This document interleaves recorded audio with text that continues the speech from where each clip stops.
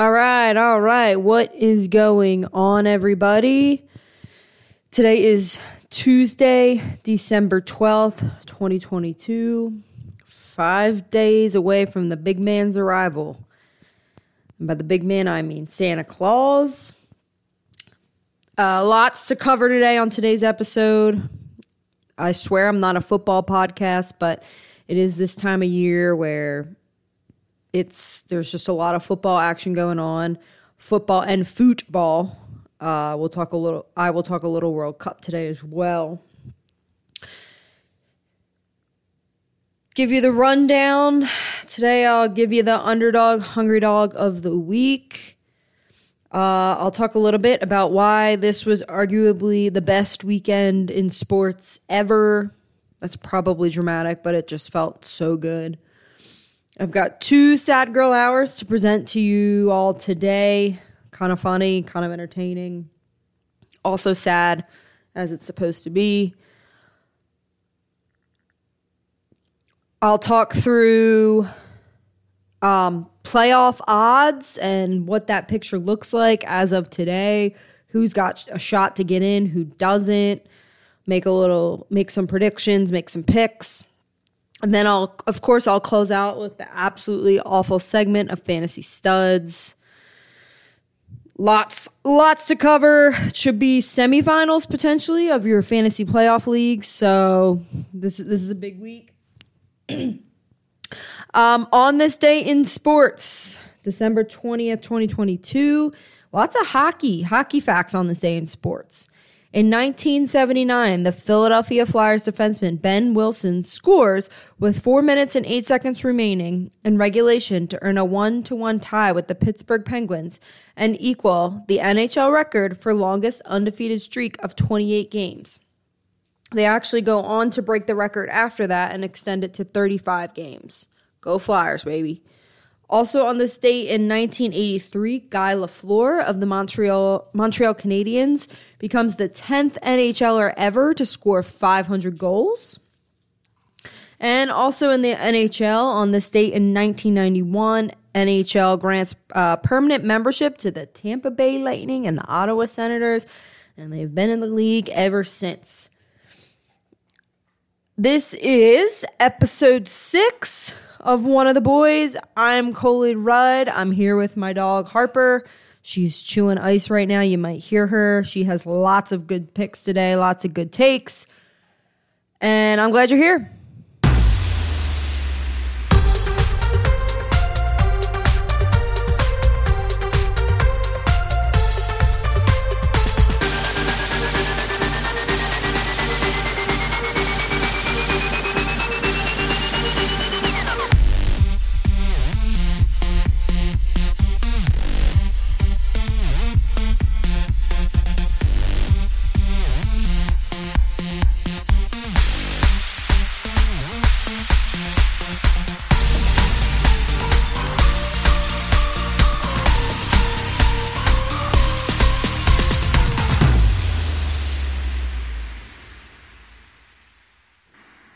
All right. Thank you for bearing through my corny intro song or skipping over it if that's what you choose to do.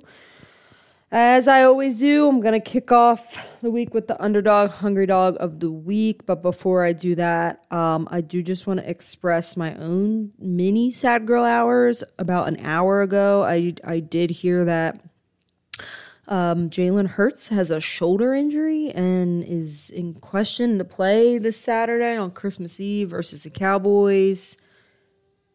Harper's crying. She's so sad about it too.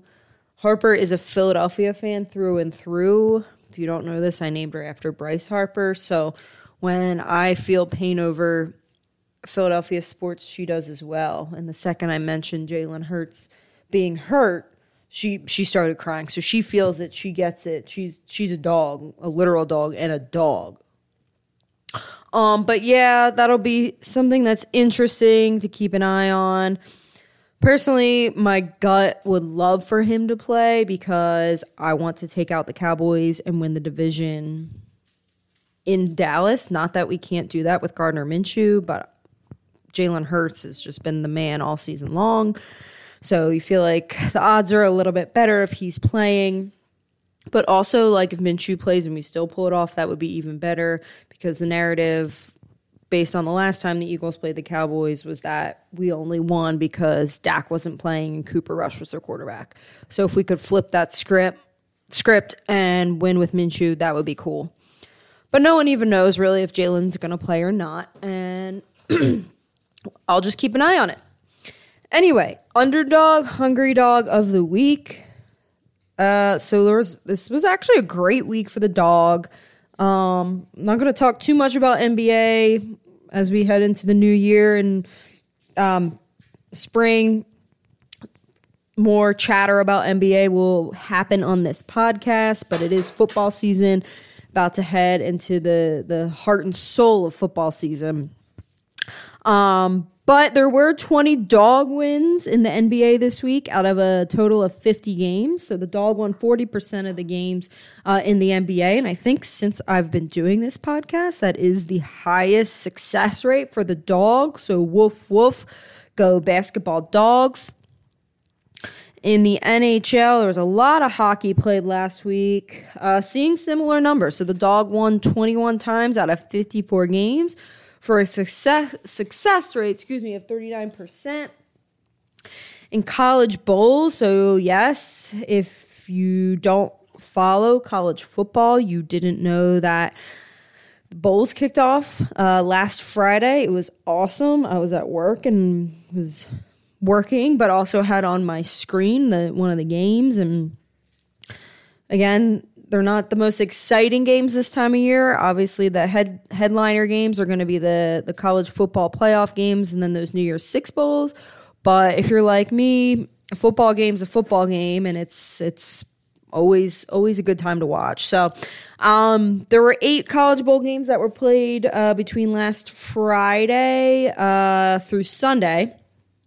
And only 2 of them were upsets. In the Duluth Trading Cure Bowl, Troy was victorious over UTSA by a final score of 18-12, which is a weird score. I wonder if that was a scoregami, or at least a college football scoregami. Probably not, though, because there's so many college football games that are played. But a unique score. You don't traditionally see 18-12. I do believe there was a safety in that game. I think that was the first points of the game was a safety, which traditionally, if a safety happens, it does lead to those weird scores. And then BYU was victorious over SMU, who was 4.5-point favorites in the New Mexico Bowl, just played in Albuquerque, New Mexico. So those were exciting. Lots more good ones to come this week, and of course the week after that.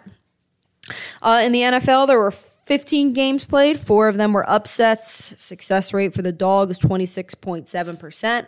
I'll talk a little bit more about some of these later. But the Detroit Lions were dogs by 2 points to the New York Jets and were victorious by a final score of 20-17. And that game was played in New York. The Steelers were victorious over the Carolina Panthers, which really a must-win for the Panthers. Panthers actually still have a shot to make the playoffs, but aren't having much success in these moments where it counts the most. So be interesting to see how all of that plays out. But bottom line is Steelers were victorious over the Panthers by a final score of 24-16. The Jacksonville Jaguars, Trevor Lawrence and the Jacksonville Jaguars were victorious over the Dallas Cowboys. Cowboys were 4-point favorites. The final score there was 40-34.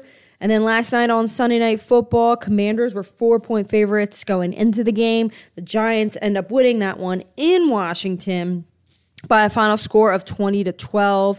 And both of their playoff hopes have kind of gone in opposite directions. The Giants, they have a pretty fat chance of getting in right now, and the Commanders kind of head the opposite direction, have a tough one coming up against the Niners this week. I will talk a little bit later in the show about what each team's playoff odds are looking like at the moment, but the Giants were the dog there. So woof, woof, way to go Giants. Overall, looking at all sports, the dog was victorious, and by all sports, I mean the ones that I just talked about. Obviously, there was college basketball that was played. There was a World Cup game, which like I said, I'll talk about later. I guess there were the semifinal games, too. I could have included in here as well, but I didn't. Anyway, in all the sports I just mentioned, there was 127 games played. The dog was victorious in 47 out of those, giving a 37% dog success rate this week. Woof, woof, woof, woof. So that's pretty high. Like I said, I didn't compare it to previous weeks, but it does feel like that's the highest that it's been since I've started this podcast. So it does get kind of exciting as I go through and look at the matchups and the spreads and see all the dogs, and I feel like my list was growing and growing and growing this week. So it was a great week for the dogs. However, there can only be one underdog hungry dog of the week. And this week's underdog hungry dog of the week is the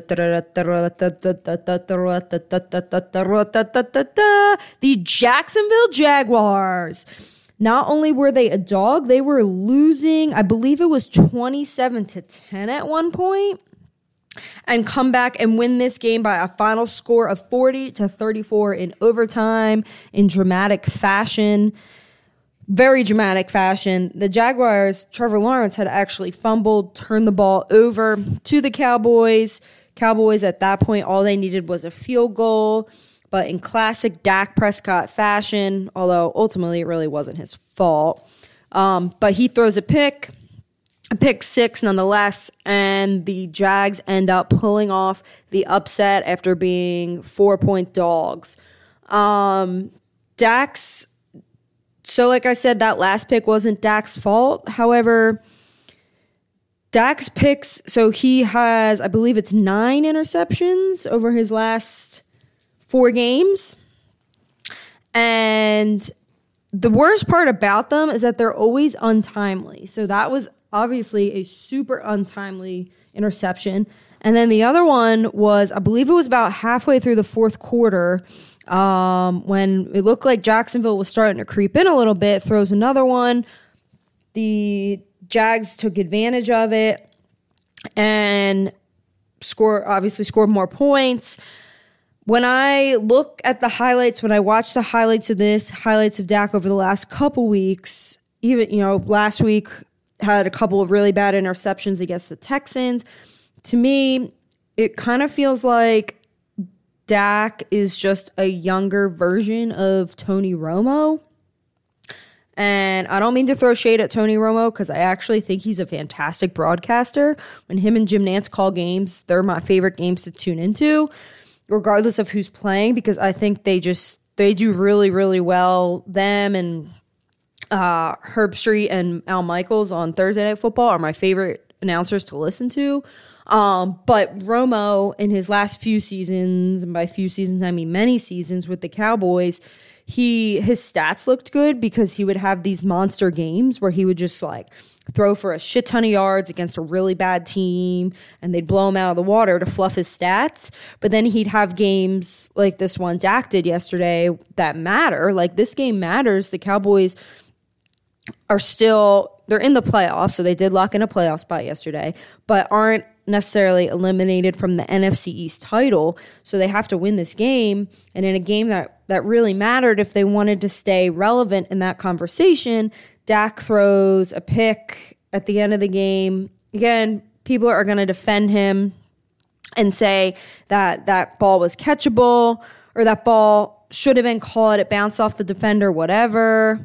But bottom line is, good quarterbacks make good plays in clutch situations, which that was. And not only that, so the Cowboys let the game get to that point. That's really the bigger discussion here, is that, yes, in that moment he throws that interception, but there were so many moments before that where he was unsuccessful in converting a first down, or he throws that pick late in the second half, where if he succeeds in those moments, that game doesn't even go to overtime, and there is no opportunity like that for that to happen. When Trevor Lawrence fumbled that ball, I thought for sure this is done. The Cowboys are going to win. I got my hopes up a little bit for nothing. And then Dak and the Cowboys offense turns around and does that. So great. It was a great game. The other thing too to talk about here is the possession before Trevor Lawrence fumbled. the Cowboys had a shot. So the other thing I have an issue with here as well is at the end of regulation, I think there was about a minute and some change left. And Dak and the Cowboys had the ball, and it's 3rd and 10. And Dak drops back and throws it about 25, 30 yards down the field. I forget who his intended receiver was. The receiver doesn't catch it. Clock stops with about a minute and 2 seconds left. The Jags at that point only had one timeout. So one, boneheaded play call, because at that point, in my mind, the Jags only have one timeout left. So I'm either going to run the ball or do like a short little screen, high percentage of a completion, like a short little pass. It's the player's gonna stay in bounds to milk the clock.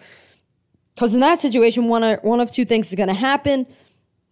Doug Peterson's gonna burn his last timeout, which ended up being crucial to have, or he's gonna let the clock run out, save his timeout, let the clock run down, and force the Cowboys to punt.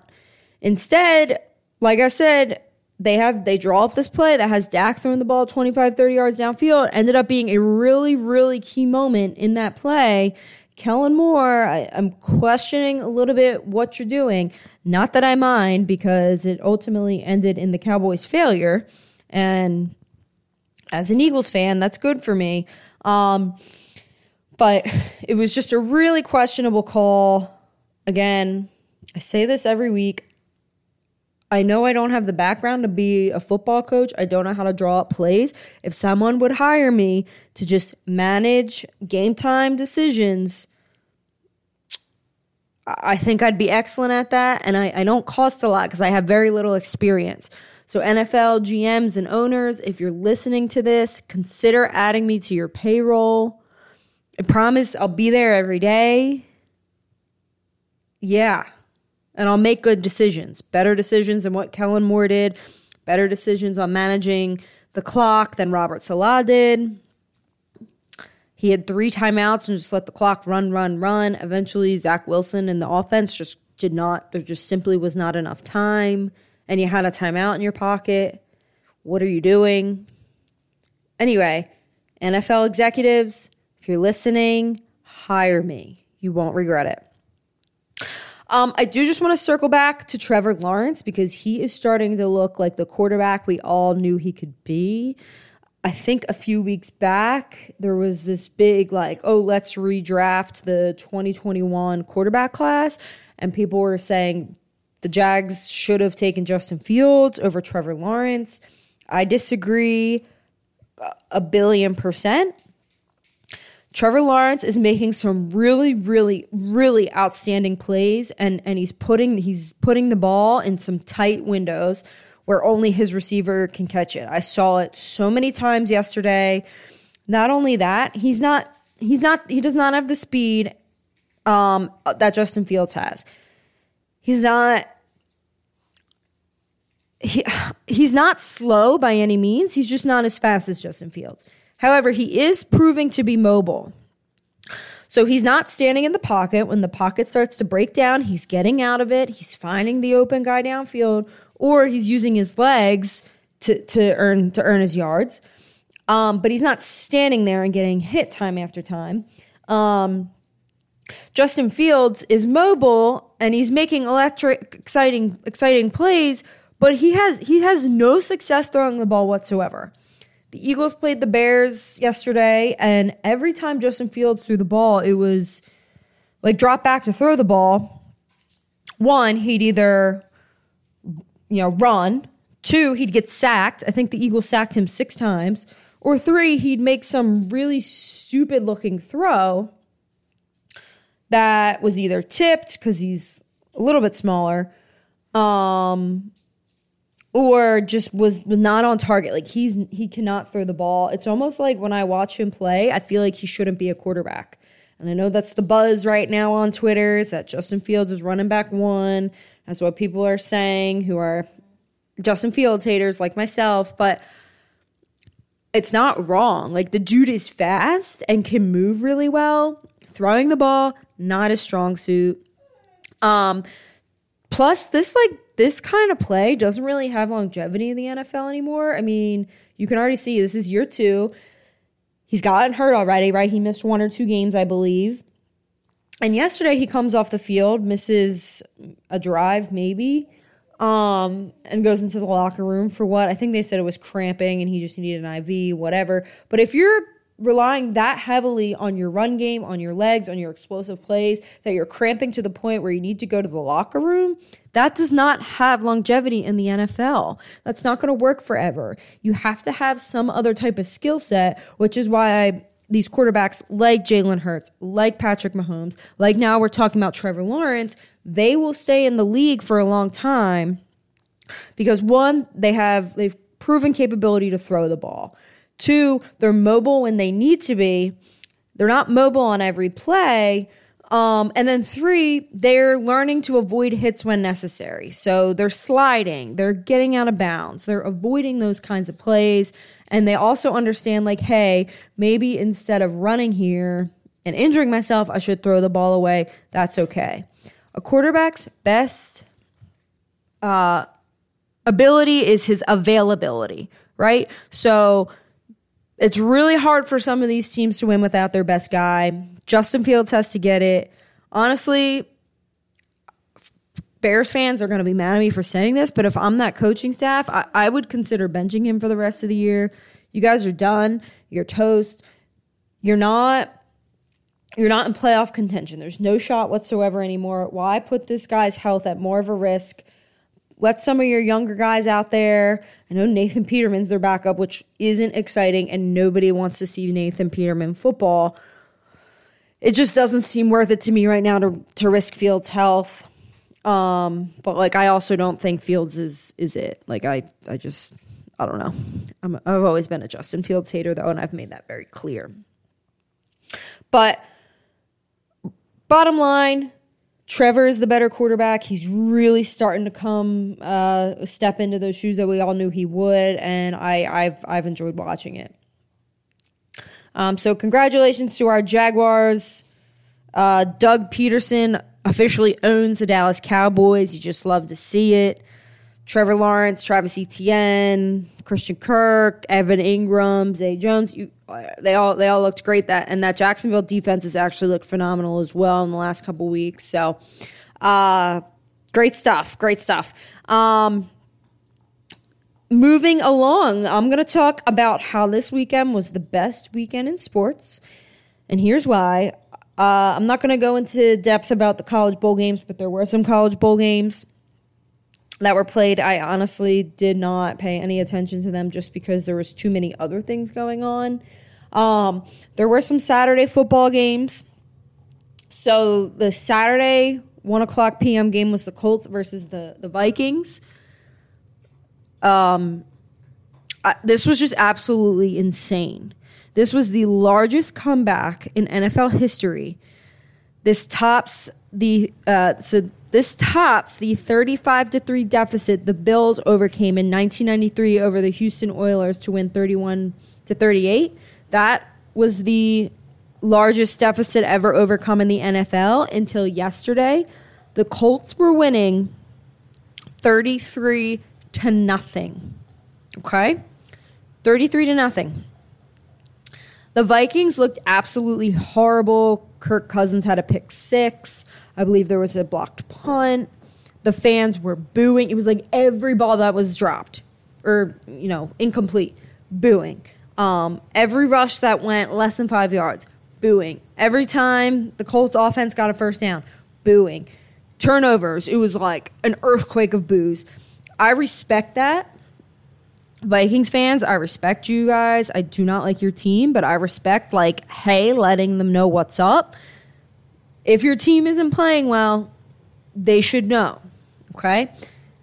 If you're paying to see your team play and they're melting down like the Vikings were, you have every right to boo them.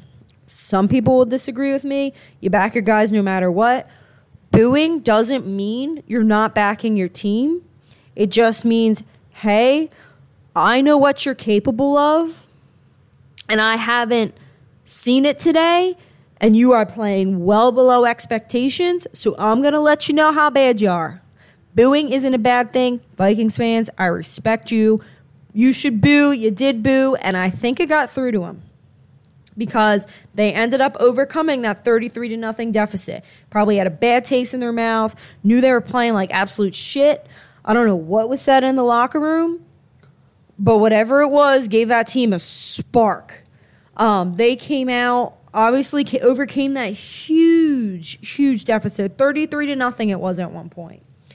A lot of it had to do with the Vikings and their offense. Kirk Cousins was insane. Ended the game with like 400-something yards and, 3 or 4 touchdowns.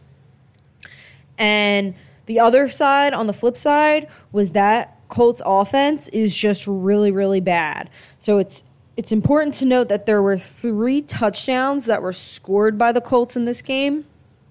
Right? The score seems so lopsided, right? When it's 33-0, you think maybe this offense is on fire. But those 3 touchdowns by the Colts, one was on defense, that pick 6 that I told you all about. One was on special teams, the blocked punt, I believe it was, returned for a touchdown. I could be wrong on that, but I'm pretty sure that's what that was. Only one touchdown was actually scored by the offense. But the offense ended up having the ball in the red zone, on the Minnesota side of the field several times, but could never quite punch it in other than that one time. Chase McLaughlin, the Colts kicker, ended up kicking 5 field goals. Okay, so that was 15 points. If the Colts offense was good, which they're not, but if they were good and were actually able to get it into the end zone all of those times, the score would have been 63-0 potentially. But failing to get in the end zone ended up being deadly.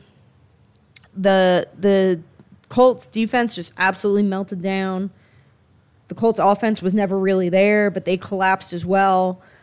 And Matt Ryan might be the most immobile quarterback the NFL has ever seen. He just looks stuck. When he runs, he looks so slow.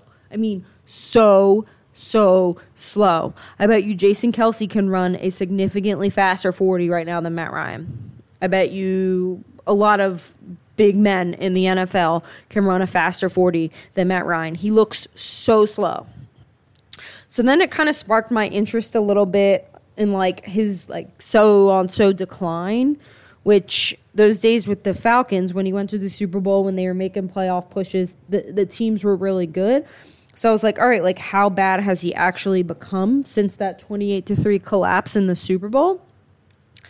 And world, you might think I'm wild, but Matt Ryan truly hasn't been the problem. He's actually played rather consistently throughout his career as far as his stats go. So here's what we're looking at, okay? From 2008 to 2016, right? 2016 season was that infamous 28-3 loss in the Super Bowl. Over that time span, Matt Ryan was averaging 64.9% completion percentage, 4,189 yards per season, 265.5 yards per game, 26.7 touchdowns per season, 12.7 interceptions per season, and a QBR of 93.6. Okay? His record in that time span was 85-57. That's pretty damn good. After that 28-3 Super Bowl meltdown till today, he is averaging a 66.3% completion percentage. He's averaging 4,181 yards per season, 272.7 yards per game, which is that's actually insane. 23.5 touchdowns, which is a few less. It is about 3 touchdowns less than what he was doing per season. This is 11.5 interceptions, which is down as well. That's a good stat to be down in, though. Obviously, the less interceptions, the better. And QBR is pretty much dead on the same. It was 93.6 for those first few years, 93.7 from 2017 on. My point being is that Matt Ryan does not seem to be the problem, more so the personnel around him. So he's in this situation where he doesn't have a great line, and he is unable really to do anything, to have any success moving the ball. And the skill position players around him are actually pretty good. I think this is just proof that the O-line, to me, is I know you need to have a good quarterback to be successful. You got to have your playmaker. But the offensive line is the most important position group in football. It's even more important when you know you have a guy like Matt Ryan back there, because he's not going to move. And that's not something that we woke up today and we're like, oh, Matt Ryan is not a mobile quarterback. That has been known. So the fact that nothing has been done to upgrade this offensive line, that there hasn't been more usage of the tight end for blocking, and maybe there has, and I'm just being naive and don't know, but it just seems like every single team, their game plan against the Colts offense is just to blitz, to get pressure to Matt Ryan, and it works every single time. And you would have to believe that if Matt Ryan was working behind an offensive line like that of the Eagles, that he would be having probably a little bit more success than what he's doing right now. So ultimately, he hasn't been playing great. Okay, this year he has not been playing great. It doesn't take a rocket scientist to see that and figure it out. But it's really like people on the internet right now are blowing up. You know, Matt Ryan gave up a 28-3 lead, then lost 33, or then blew a 33-0 lead, 2 biggest chokes of all time, whatever. The quarterback's always going to be the face of your franchise, but it's really not fair to say that this is Matt Ryan. There are so many other people in that organization that are to blame for this. I don't know how Jeff Saturday can actually say he wants to continue to coach the Colts and should be the one to continue to coach the Colts after this. This is like ultimate meltdown. I have never, ever seen anything like it in professional sports in my life, if I'm going to be completely honest. Obviously, there's always come from behind wins in all the leagues. I talk about the dog of the week every week. But this was just a mega collapse. And quite frankly, good leaders don't allow this to happen to their team. So Jeff Saturday, this was a good run. This was probably your first and last Saturday as an NFL head coach. I shouldn't say forever, because maybe somewhere down the road, if you get more experience under your belt, somewhere will want to hire you and whatever. And as they should, as you know, if they feel you're a fit. But Saturday didn't work out quite so well.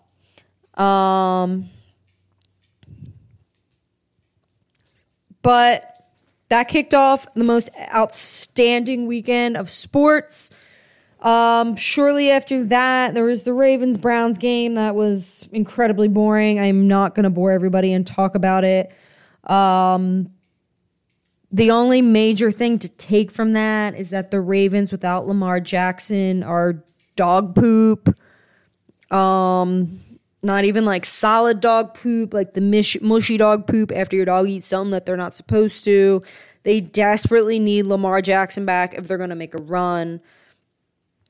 I don't think they're going to make a run, but if they are, I mean, they'll get into the playoffs, but they're not going to be a team that we're talking about come the end of January.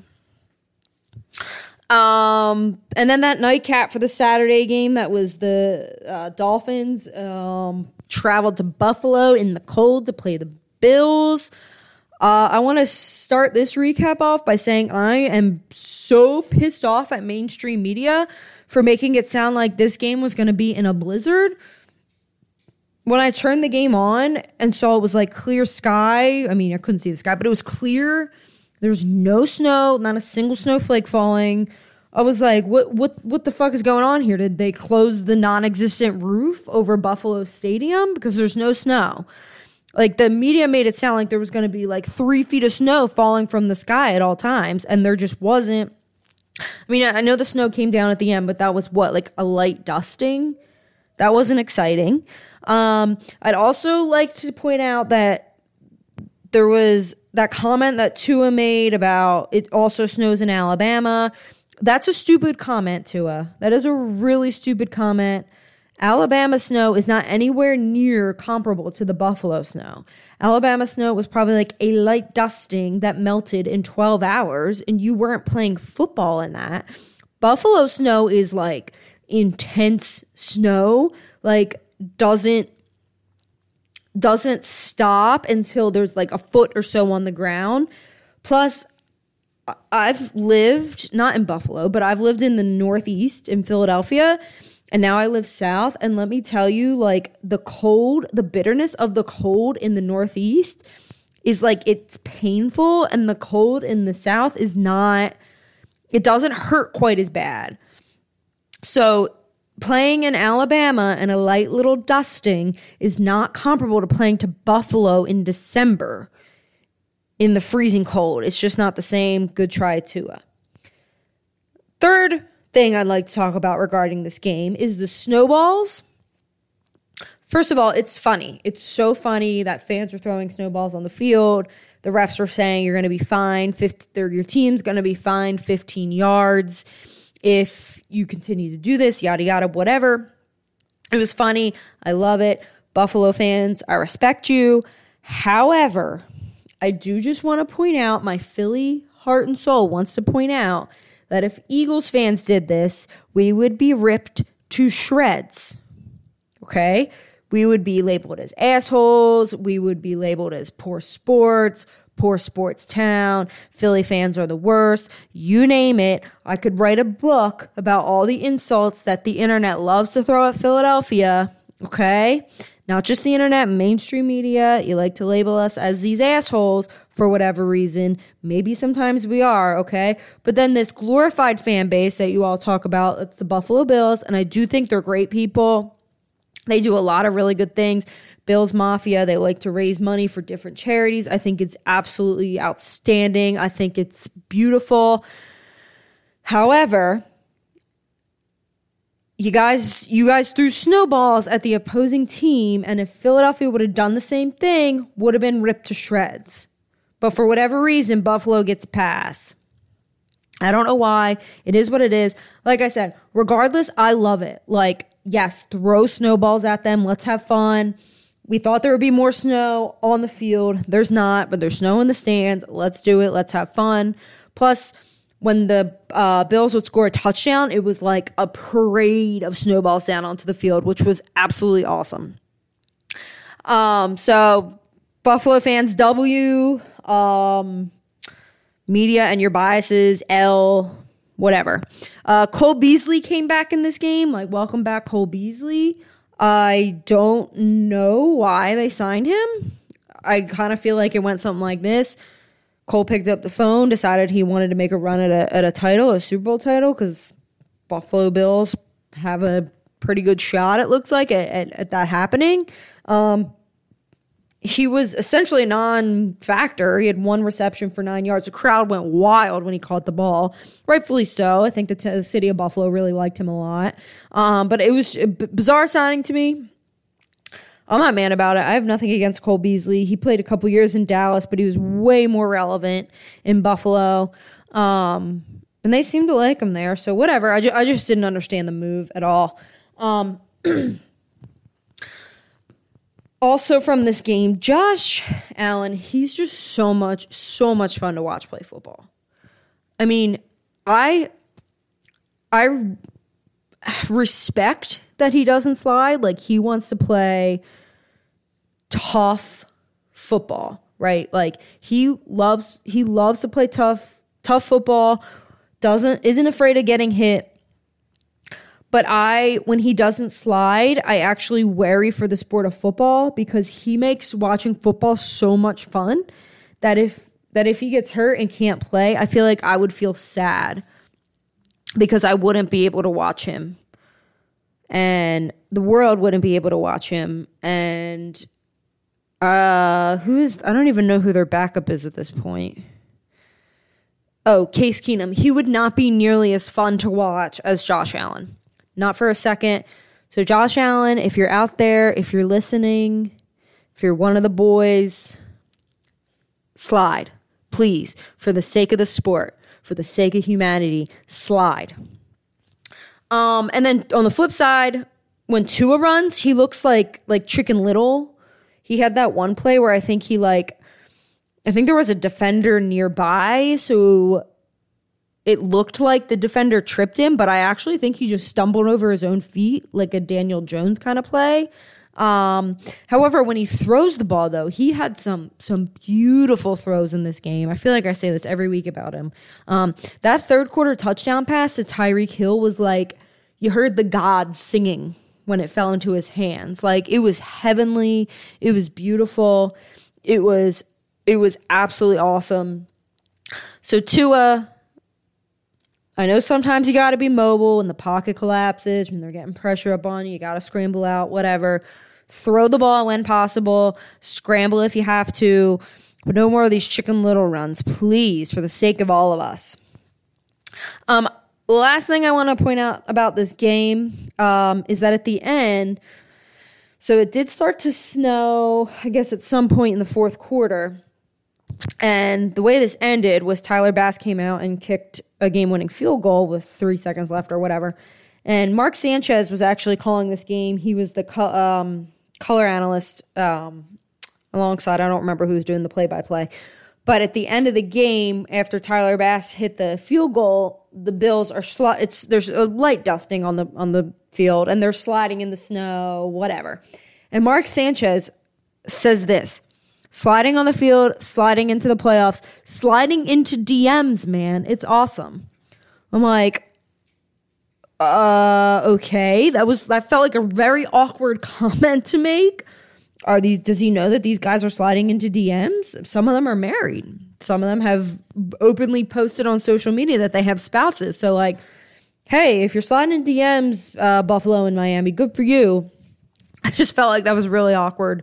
And Mark Sanchez, maybe he was reflecting what he's doing. So if you're sliding into DMs, man, good for you. Football career. Hopefully you have more success in your DM game than you did in your football career. I'll talk a little bit later about what this does for the Dolphins playoffs hopes and where this positions the Bills. More crazy games. I already talked about the Jaguars versus the Cowboys. The Chiefs and the Texans was weirdly close. I don't think anyone was expecting that. I think the Texans are enjoying toying with everybody a little bit, where they're like, oh, let's just go out there and have fun. They're doing this quarterback carousel, which isn't traditional for NFL teams, but it oddly seems to be working for the Texans. I think their organization is just so fucked up that it's like, okay, we're going to try something that's completely off the charts, and it's been working. They should have beat the Cowboys last week. They actually should have beat the Chiefs yesterday. They're making these games look fun. I don't know if they're having fun. It looks like they're having fun. But then it also looks like they're making mistakes and tanking at the end of the game just to keep that first overall pick. I doubt that's actually what they're doing.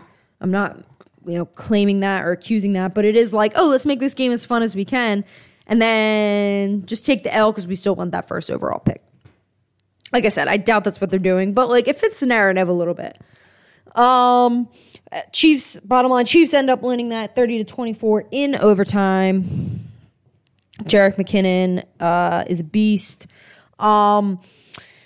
Patriots 24, Raiders 30. This was the craziest finish to a game I think we have ever seen, ladies and gentlemen.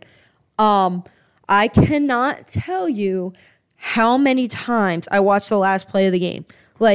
Not just watched it, paused it, rewinded it, looked at every aspect of what's going on the field as this is happening. Absolute meltdown of a play if I've ever seen one.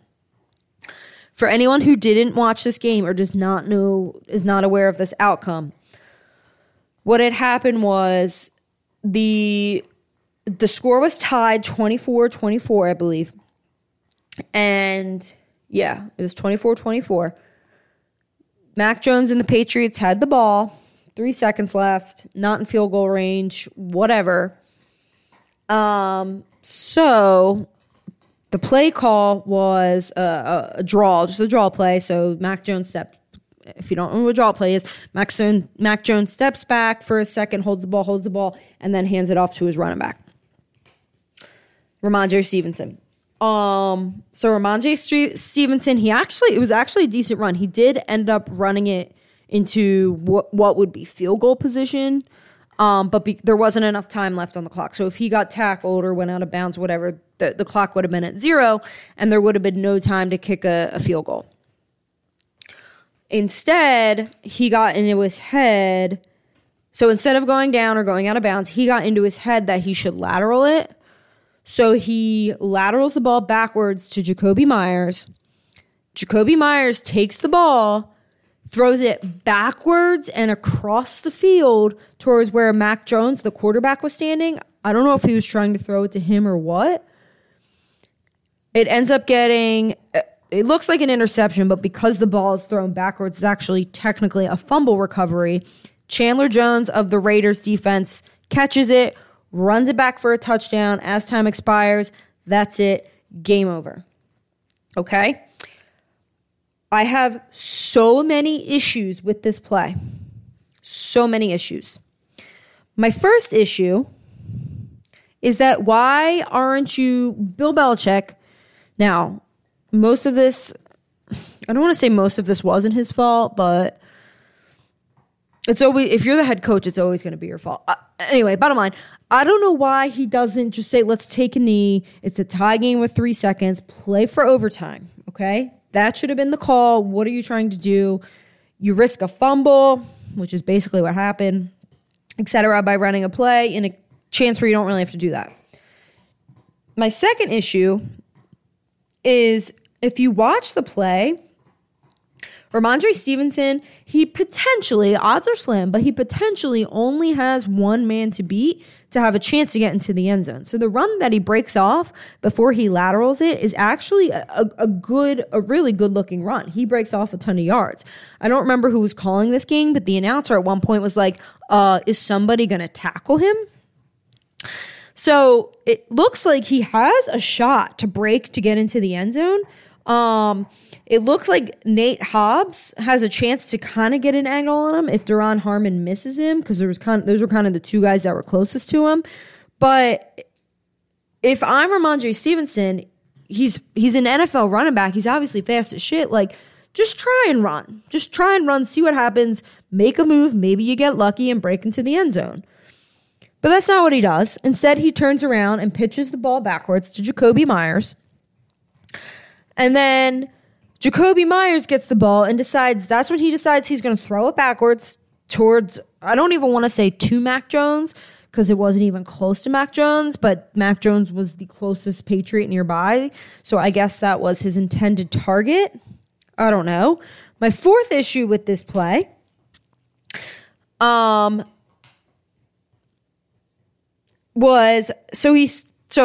say he's successful in throwing the ball to Mac Jones and Mac Jones gets the ball. The play had already gone past the line of scrimmage, right? And now it was retreating backwards. So Mac Jones can't advance the ball forward anymore except by running. So it's not like Mac Jones can catch this backwards pass and throw it forward because the play had already advanced past the line of scrimmage. So you're telling me in that moment, Jacoby Myers thinks Mac Jones is going to catch this ball and run 60 yards, right? Because you're not going to catch this ball and advance 10. That's not the idea here, because you have to score a touchdown or it's going to overtime, which it should have just gone by the simple fact of taking a knee. I have no idea what they were thinking. The fifth issue I have, this is probably by far my greatest issue. Oh, look, they're playing it on ESPN right now. It's literally on my TV. Oh, there's the backwards lateral. There goes Jacoby running 10 yards back, then throws it. I mean, Mac Jones is literally 7 yards off the ball. Not even close. Anyway, my fifth issue with this is that Ramondre Stevenson, Jacoby Myers. I know you're probably not listening, but if you are getting paid millions of dollars to play professional football, and you look like you're a peewee team out there who's like, oh, I'm just going to press the Y button on Madden a bunch of times, pitch it backwards, throw it. I don't even know how to do that on Madden. That's how outlandish this is to run a play like this in like Madden controls. I don't even know if they let you do that because it's so ass backwards. Like, peewee football, like nothing I've ever seen in my life. You guys are just stupid. Like, this was just so stupid. So stupid. And, like, I don't like to discredit the pressure that an NFL player is under, but this was like, this was bad. This was so bad. I try to equate it to like something in like a regular, 9-to-5 kind of office setting, so like we can fully understand how stupid this is. This would be like at work if all the men came into the females' offices and were like, oh, let's go to the strip club after work event at the strip club. Like, you would be like, no, that's really fucking weird and unethical and a fireable offense. All right, maybe this play that they ran wasn't that bad. But bottom line is, it's like doing something that stupid at work. That's basically what they did, was they did something that stupid on the football field. And not only did they make a really stupid play, this game to the Patriots was as important as a playoff game. Like, they're out of the picture now. They're on the cusp, right? Like, if the season ended today, they're not in a spot. They are on the cusp. They're not out of it by any means. But, like, this knocked them out. Like, this knocked them into first or second spot out. I have it written. Let's see. Yeah, first spot out. So they are on the outside looking in now. So yesterday should have been like a playoff game to them. Now every game moving forward truly is like a playoff game to them. And to close out their season, listen to this. This was the easiest of their home stretch. They now have to play the Bengals next week. Then they have the Dolphins and the Bills left to play. So I'm just going to tip the cap off. It was a great season, Patriots. Maybe you'll prove me wrong in a couple weeks. Old Takes Exposed. You can at me if that's the case. This is One of the Boys podcast on Twitter. I'm OOTB Pod, I think. So Old Takes Exposed, if you're listening, feel free to quote me if the Patriots get in. But I'm just I'm very confident they're not. Anyway, that was the cap. That was to cap off the wildest weekend in sports. Best weekend in sports. I think it was all 6 of the 1 o'clock window games were within one score going in at some point in the fourth quarter. Made for great football. I would have liked for the Eagles to pull a little bit further ahead of the Bears. I didn't talk too much about that game. There wasn't much there other than fuck Justin Fields. And Hassan Reddick is superhuman. But that was the craziest weekend in sports. Which kind of set up the playoff picture heading into this is week 16 we're going into already. This is crazy. So the playoff picture now. So if you're looking at the AFC, the Bills are 11-3. They are the 1 seed. The season, excuse me, I just burped. That's gross. If the season ended today, they would have a first round bye. They do have the same record as the Chiefs. However, they have won that head-to-head matchup, giving them that one leg up. The Bills still do have to play the Bears, which you would assume would be a win. The Bengals, that is actually going to have huge implications probably on that first seed. And the first seed is way more important in the last year, now this year, than it ever has been before, as the first seed is the only one now that gets that first round bye. Prior to, I think it was last year, there were 2 teams that would get that first round bye. Now it is just 1. So you do have to lock in that 1 seed to get that first round bye. The Chiefs are 11-3 and have the second seed. If the season ended today, they would play the Miami Dolphins, who are 8-6 in the first round. The Chiefs' remaining schedule, they should win out, if I'm being honest, unless there's, again, some weird situation where they can't gain anything more and they decide to start their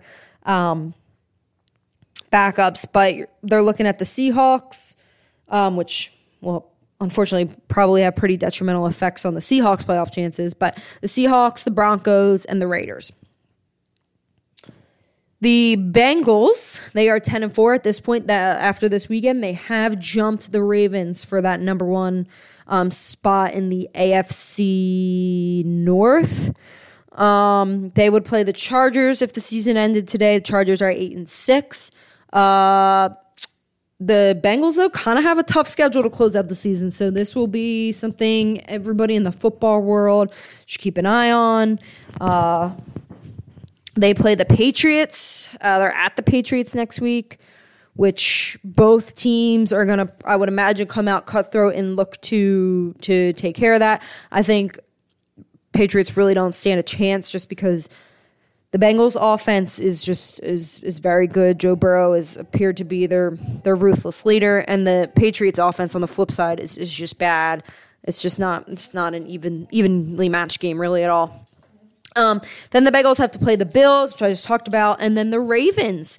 So that game versus the Ravens, depending on how the next few weeks go, could potentially be for the division title. So there is very much still lots up in the air right now. The Titans are 7-7 and have the fourth seed. They would actually play the Ravens in the first round if the season ended today, who have a better record than them, which is 9-5.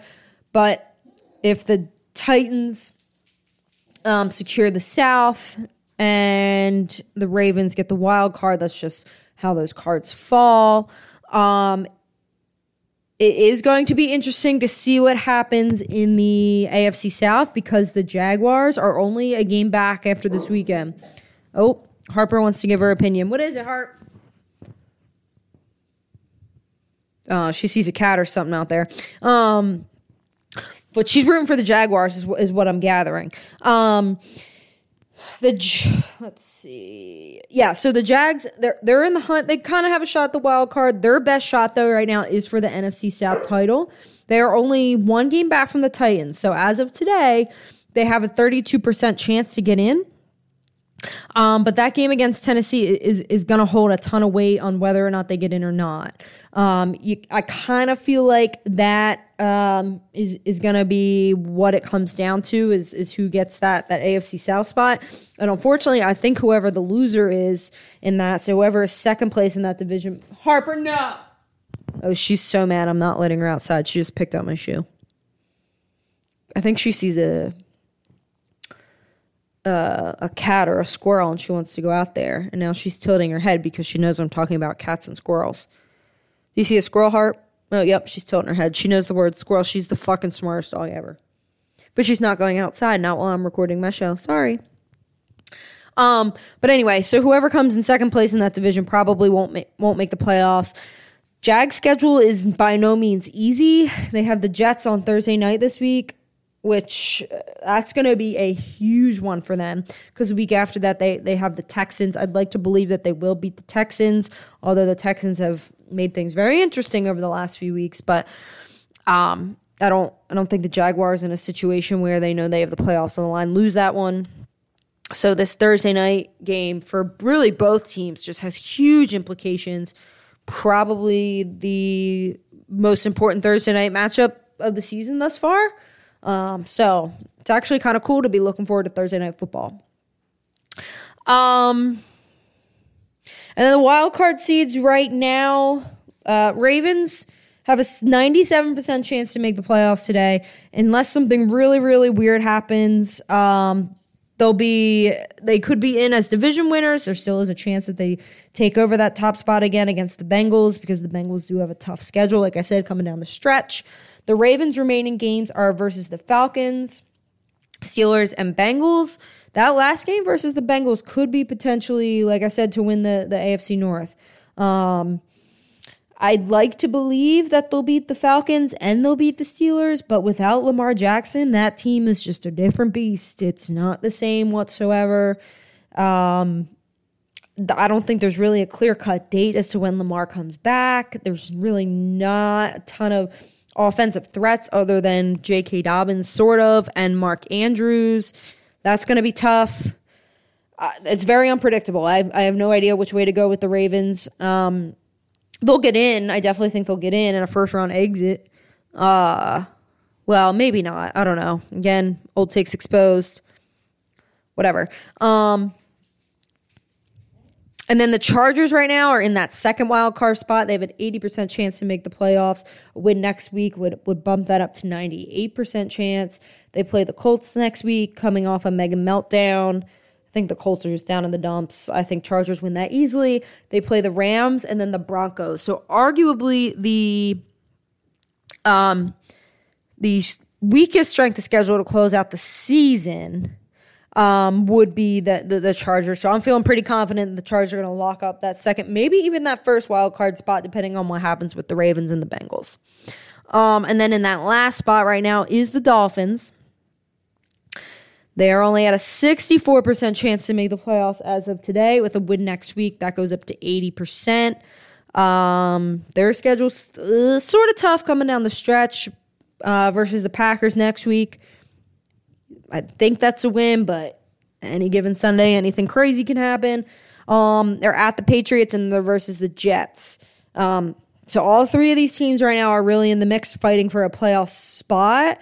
So I imagine that these divisional games that are going to close out the season are going to be highly competitive. Going to be a lot on the line for everybody playing in them. And then just some other AFC teams to look out for. So like I said, the Patriots and the Jets, they both right now have 27% chance.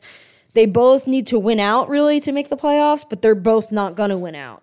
They play each other once. The Patriots, like I said, have that tough schedule. And then the Jets also kind of have a tough schedule. They've got the Jaguars, the Seahawks, and the Dolphins. It's not necessarily who I want to see on my schedule coming down the stretch for a playoff run. Yeah, so that wraps up the AFC. The NFC, the Eagles right now are the number one seed. They are 13-1. And would have like that first round bye if the season were to end today. They do have that head-to-head win versus the Vikings, which is huge. The Eagles actually really only need one more win to clinch both the division and the number one seed. So even if Jalen Hurts thinks he may play this weekend, people are saying it's probably best that he doesn't and that he's healthy for the Saints game on New Year's Day, which low-key I would not be mad about because me and my dad are going to the game. So I first off, nobody twist my words. I want the Eagles to beat the Cowboys more than anything this weekend, and it would be even better if they did it with Gardner Minshew, whatever. But it would also be really cool if me and my dad had the experience where they clinched the number one seed, the NFC East, and we were there.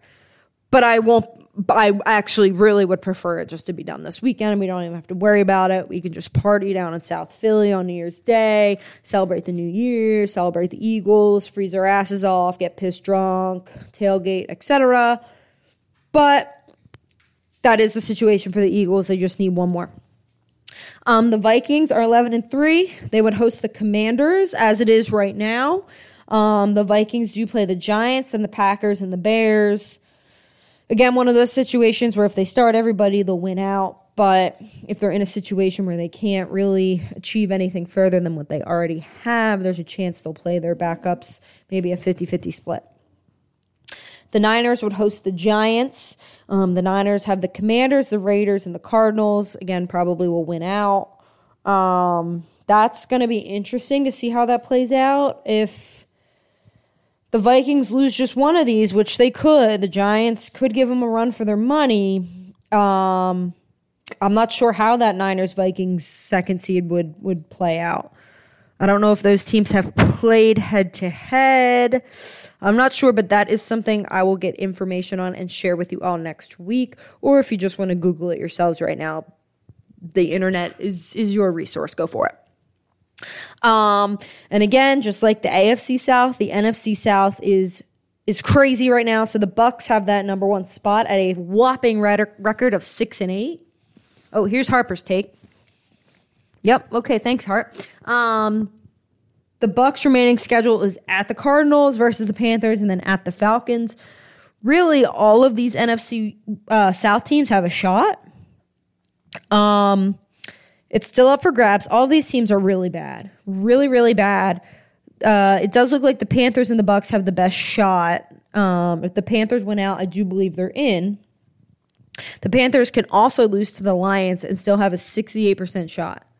That is crazy to me. I'm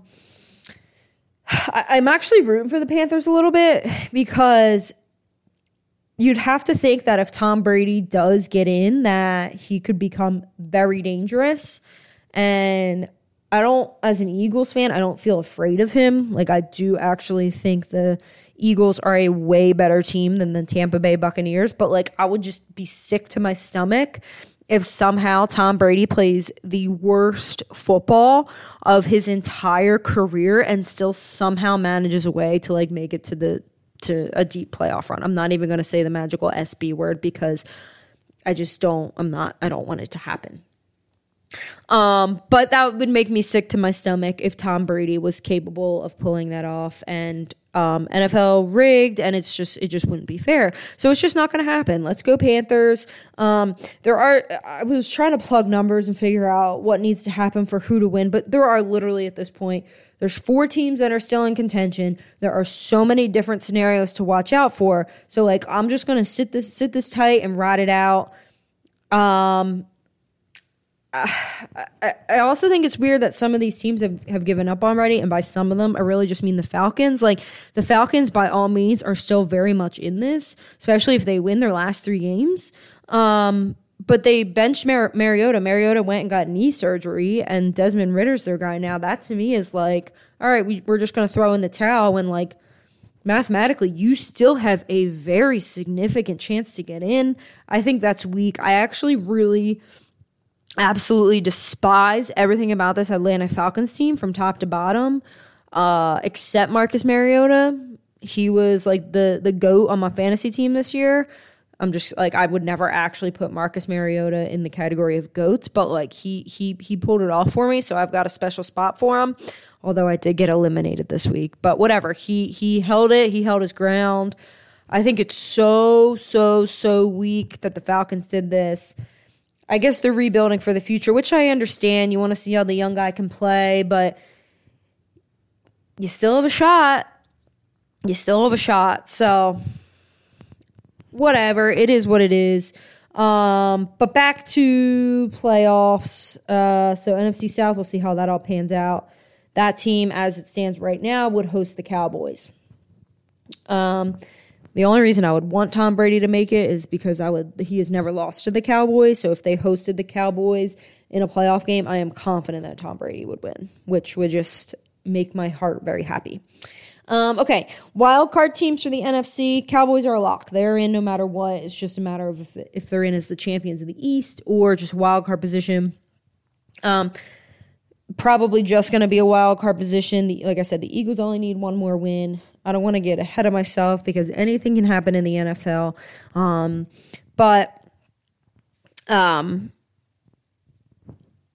It is looking pretty likely that the Eagles are going to lock in that NFC East title and that 1 seed.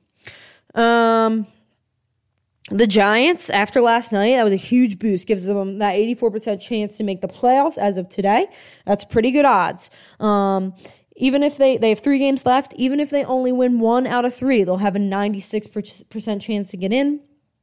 They do have somewhat of a challenging schedule, though. So if you guys are on the cusp, don't count yourselves out just yet. They do have to play the Vikings at the Vikings next week, who are coming off that red-hot 33-0, largest comeback in NFL history win. Then the Giants have to play the Colts, which any given Sunday, you really can't count out the Colts. Colts have given some teams a run for their money. Again, the Eagles gave the Vikings a run for their money. They beat the Chiefs, so Colts could show up, and then the Giants close out their season at the Eagles. So that's by no means an easy schedule. So if Commanders, Lions, if you guys are feeling out of it, you're absolutely not. And then the Commanders are also in that playoff spot after the loss last night. Their chances did drop dramatically. They do have only a 43% chance to make the playoffs. And it looks like they're really going to be competing with the Lions for that last spot. Although the Giants, though, after just looking at what their last 3 games are, that I don't know. Those 3 teams are going to cycle through those last 2 spots. It's going to be 2 out of 3 of them. I think the Seahawks are done, and I'll explain why in a second. But they are going to be competing with the Lions. The Commanders have to play the 49ers this week at San Francisco, which is mega yikes. And the Niners still have a lot to play for. I mean, they just need one slip up by the Vikings, and they're victorious, and they could, find themselves in that 2nd seed. And then the Commanders do have the Browns and the Cowboys, so that is by no means easy at all. And then those teams that we're calling sniffing around, according to Monday Night Football ESPN, the Seahawks are sniffing around. They have a 27% chance to make it with the Chiefs on the schedule for next week. That is a mega oof. That doesn't feel good if you're a Seahawks fan. Chiefs are still fighting too. It's not like Chiefs are throwing in the towel. They want that 1 seed if they can get it. And with the Bengals still on the Bills schedule, they can. So you have to imagine the Chiefs are going to be playing the Seahawks pretty tough. Then after the Chiefs, the Seahawks have the Jets and the Rams. So mathematically, the Seahawks are not eliminated. I don't think they'll beat the Chiefs or the Jets. The Seahawks offense has not looked good as of late, and that Jets defense has clearly proven to shut down some of these powerhouse offenses. So I can only imagine what's going to happen against the Seahawks. And then also sniffing around that last wild card spot is the Lions. This is my favorite team to get in. I think they sneak in. I think the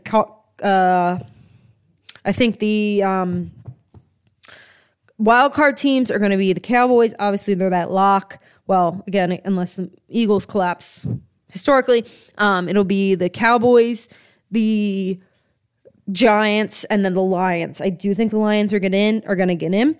The numbers say right now that they only have a 35% chance to make the playoffs, but they have, compared to the other teams that I just spoke about, so the Seahawks, the Giants, and the Commanders, they, without a doubt, have the easiest schedule to close out these last 3 weeks. If they win these next 3, that gives them a 96% chance to get in. They play at the Panthers. Now, the Panthers also have a lot on the line, but I think the Lions top to bottom are just way better than the Panthers. Then they play at home versus the Bears. So a divisional game, but the Bears are just not good. The Lions already got them once in Chicago. I think the Bears come to Detroit. At this point, they're throwing in the towel. They might bench Justin Fields, just my gut feeling. And the Lions win that easily. And then last but not least, at the Packers. This could be a trap game majorly for the Lions. The Lions got them last time, and the Packers are going to want revenge. Not only are they going to want revenge against their divisional opponents, they're going to want to play spoilers. So if there's any one of these 3 games that the Lions lose, I do think it's that last one at the Packers. But if they win 2 out of 3, their odds are very good, especially with these challenging schedules that these other teams that they're kind of in the contention with have coming up. My favorite thing to think about out of this whole situation, at least regarding the first round. So first round, my favorite scenario to think about is the Eagles being first round bye. That's a beautiful thing, and I really hope that happens. And if they just get one more win, it will. But also, if the Lions have a chance to sneak in, right, and the Vikings lock in that 2 seed, the Vikings would host the Lions, okay? Imagine this. The Lions went out, sneak into the last playoff spot, go to Minnesota. I think they would beat the Vikings. They already did it handedly. Made it look easy. It would be just like, it would just be gorgeous, beautiful if that happened. I think if the Lions eliminate the Vikings in the playoffs, that would be one of my favorite stories, not just of this season, but of all time. A team that started off 1-6, sneaks into the last playoff spot, eliminates their division foes, who are the 2 seed in the first round of the playoffs. I mean, it does sound too good to be true, and I'm obviously getting way ahead of myself, but it feels like you could almost touch it, even though it's miles away. You feel like you can almost touch it, like it's actually coming to fruition, as like this is actually a possibility. And if you look at it all on paper, it's like that matchup to me feels like it has a very good chance of happening in that first round of the playoffs. So hang tight, everybody. Like, strap in. This could be so much fun. I love the last 3 weeks of the season when all these games become like playoff games. It's crunch time. It's time to separate the boys from the men. Some of the boys have already been separated, like the Patriots and the Colts, way separated. This is going to be exciting. We're going to close out the season strong, and I'm super freaking pumped. Anyway, that is the recap of playoffs. If it ended today, lots more can still happen. It'll be cool to see really what goes down. Next segment, I am going to talk Sad Girl Hours. This is the first time ever that I have 2 Sad Girl Hours. And Sad Girl Hours this week is the biggest blown lead of all time, paired with the worst play of all time. So yes, ladies and gentlemen, you guessed it. The New England Patriots and the Indianapolis Colts are your Sad Girl Hours for week 6 of one of the boys. I'll start with the Patriots. I'm not going to recap that absolutely fucking awful, terrible play that ended the game yesterday. It was the literal worst play I have ever seen. And some are calling it the dumbest play in NFL history. Belichick did not draw that up. He came out and said that. And people are heavily blaming Jacoby Myers. He's definitely, obviously, to blame.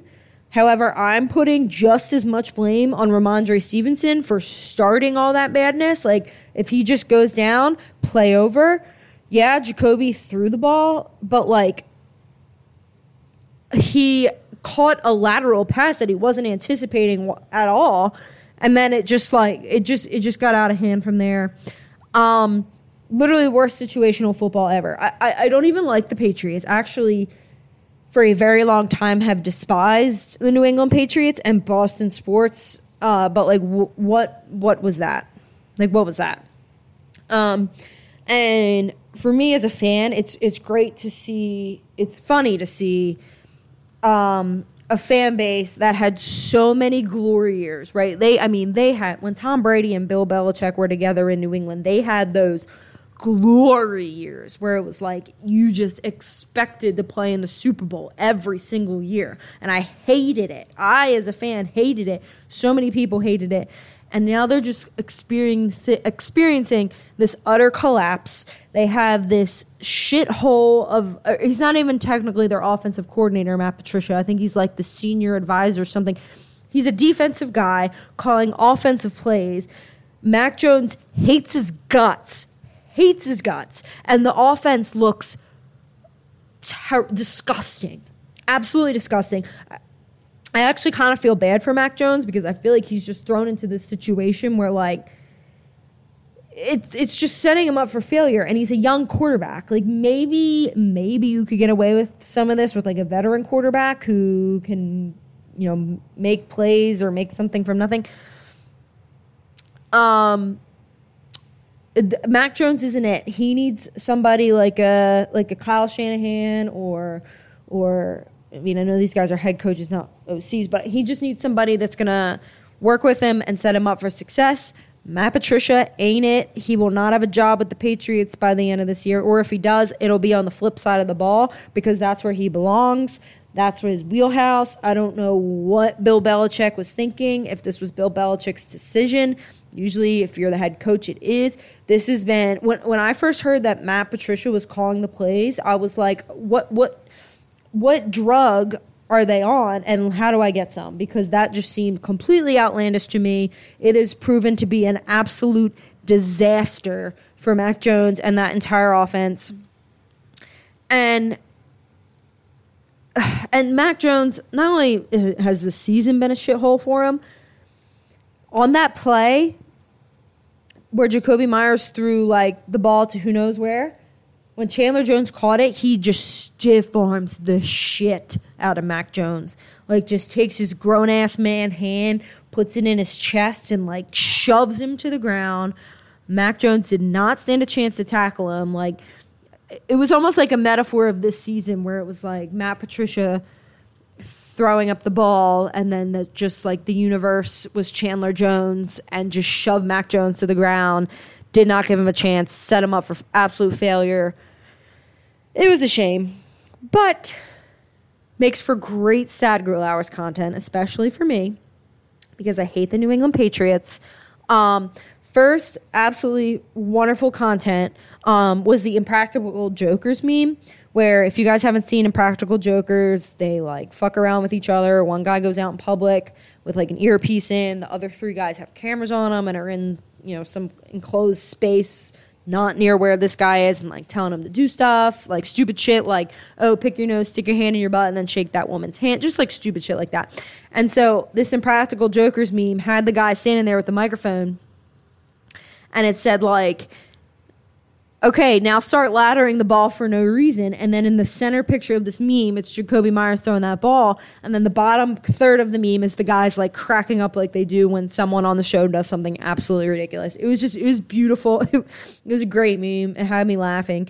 And then, of course, Twitter just had some like glorious content.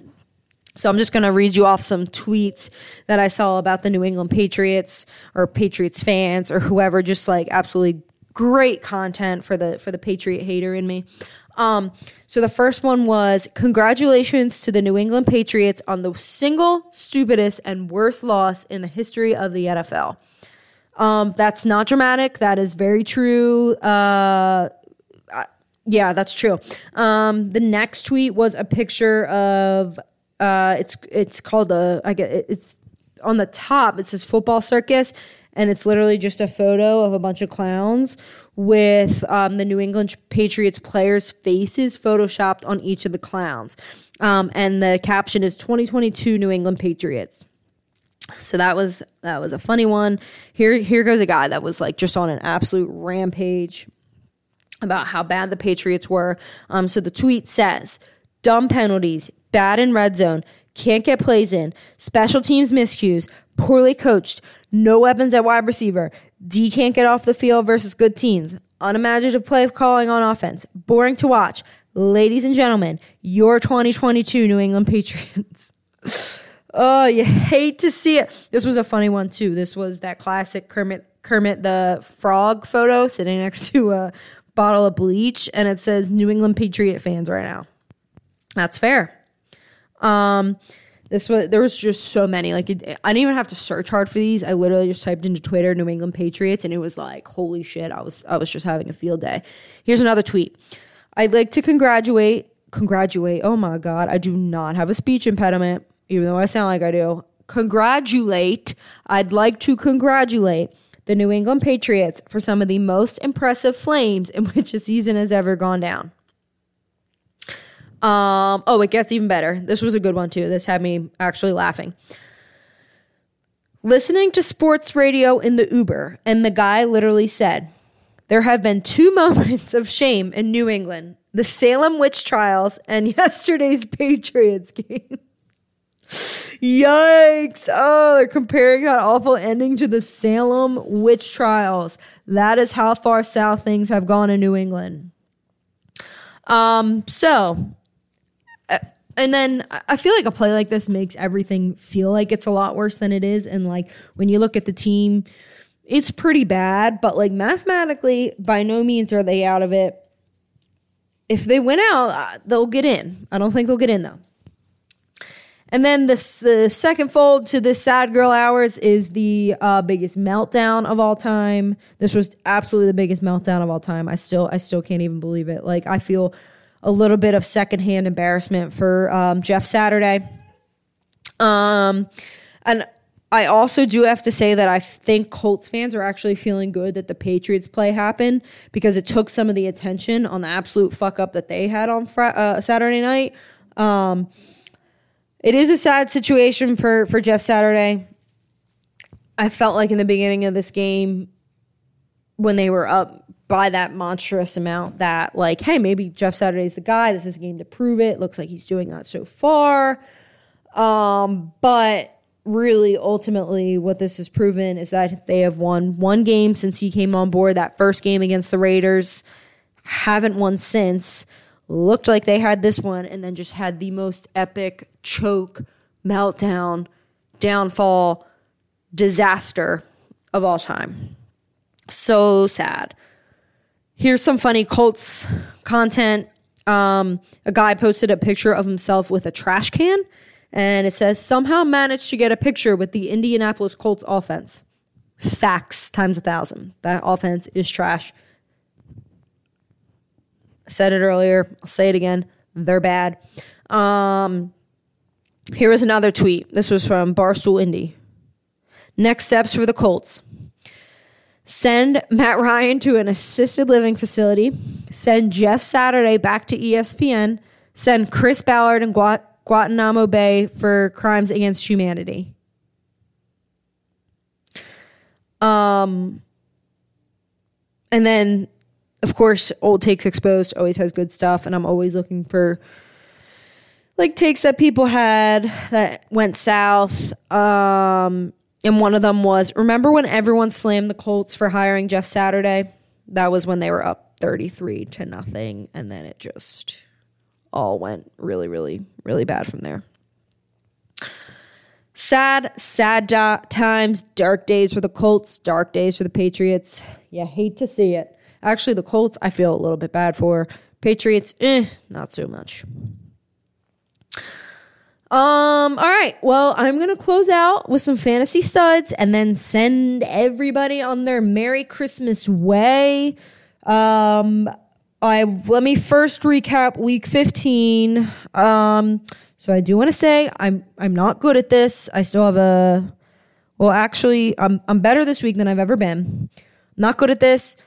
And if you've learned anything from this podcast, it is that I just absolutely suck at this. So this is just, I don't have, like, people go out there and post, like, all this gambling advice and stuff. And they have, like, legit, like, not scientific, statistical evidence to, like, support it. This is not what my fantasy stud segment is. This is literally just me being like, all right, what feels right? What are the matchups?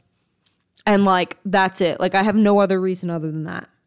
So I'm not going to sit here and explain why I think, I mean, I'll explain some of them and why my vibes, why my heart is humming to make those picks. But, like, I'm not going to sit here and spit off a bunch of stats about how many, or what the target share was for, I don't know, Jalen Waddle 3 weeks ago. Like, that's just not me. I'm just going to go off vibes.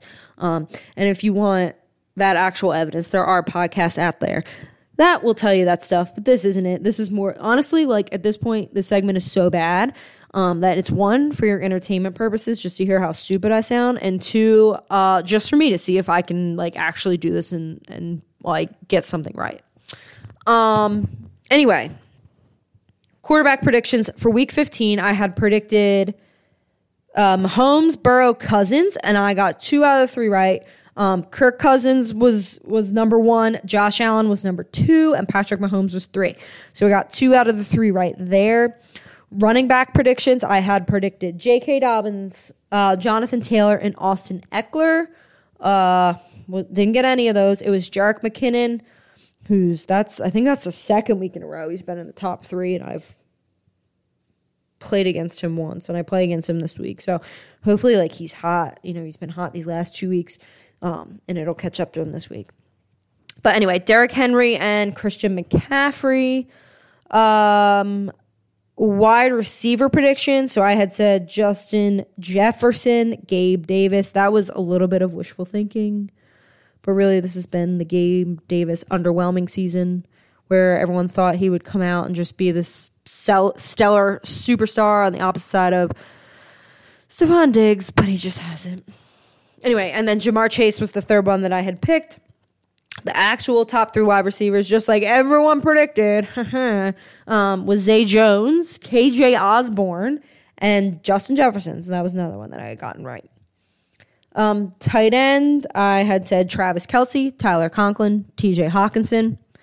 And tight end actual was Travis Kelce. He was number 1, George Kittle, and Juwan Johnson. Juwan Johnson was actually a receiver in college. He had played at Penn State for a year or two maybe, and then transferred to Oregon. Now he's a tight end, and he's killing it for the Saints, so good for him. Defense, special teams, I had said Kansas City, Eagles, and Niners. All my defensive picks against Houston over the last 2 weeks have not happened. I think Houston is like toying with us a little bit.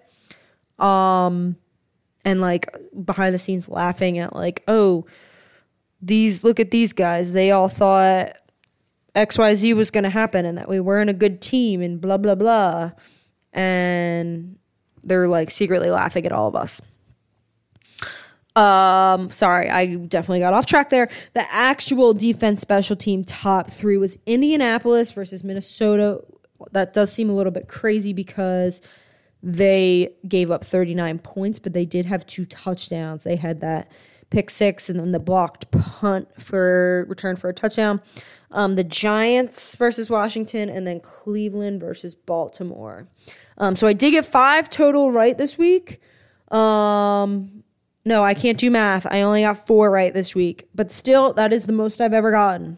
So I'm getting hot. Don't look back now. I'm getting hot. If you've ever listened to me before, now's the time, okay? My predictions for week 16. This also isn't like start-sit advice. None of these guys that I'm talking about you would ever even like consider benching no matter who they're playing. I think I just like to know, like I just like to predict and make a entertainingly awful segment for everybody. All right, predictions for week 16. Oh, also, I did want to include that those that I just talked about did not include Monday Night Football with the Rams and the Packers. But I don't think there's anybody in there that would crack any of the top 3. So, whatever. Okay, predictions week 16. Quarterback, I have Jared Goff versus Carolina. Tua versus Green Bay. Oh, shit. I did this earlier before the Jalen Hurts news came out, and I had Jalen Hurts versus Dallas. Fuck. Now I got to think of a new one. All right, I'll give you guys a third quarterback. Well, first off, Jalen isn't ruled out completely for this weekend, so there is a chance that he plays. I think if he plays, he does put up good numbers against Dallas, but let me think of a third quarterback, and I'll come back to that. Running backs for week 16, I have Derrick Henry versus Houston. Running backs have last couple weeks have put up some phenomenal numbers against the Texans. I don't see why this week would be any different. Saquon Barkley versus Minnesota. I think that's going to be a high-flying offensive game. And then Christian McCaffrey versus the Washington Commanders. Wide receivers, I've got Tyreek Hill. They're playing Green Bay. Stephon Diggs versus Chicago. I think him and Josh Allen just both have big games this weekend. Really trying to get closer and closer to locking in that 1 seed. And then Devontae Smith, again, that's a tough one if Jalen doesn't play. I'm still going with it. I think, regardless of if Jalen or Minshew plays, Devontae Smith he's making some great catches. All right, tight end, Travis Kelce, George Kittle. Kittle, he's been so up and down this season, but now that they don't have Debo, Kittle is like their guy. They're either handing it off to McCaffrey, throwing it to Kittle, or throwing it to one of their other options. So I think Kittle's the guy there. And then Taysom Hill, he's so much fun to watch. I know he had a big week this week. I think he does even more next week. And then defense, special teams. So the Bengals playing the Patriots. I've talked so much shit on the Patriots offense this podcast that this should be pretty self-explanatory. Believe it or not, I can't believe I'm saying this, but I actually have the Detroit defense versus Carolina. Both teams have a lot to play for, but I just think Detroit, they're dogs. They have way more heart than this Carolina Panthers team does, and look like they're on a mission. So I could see them just completely flipping Carolina up on its head. And then the Niners versus Washington. I think this is ultimately the downfall of the Washington Commanders this season. It was a good run. It was fun while it lasted, but it ends here.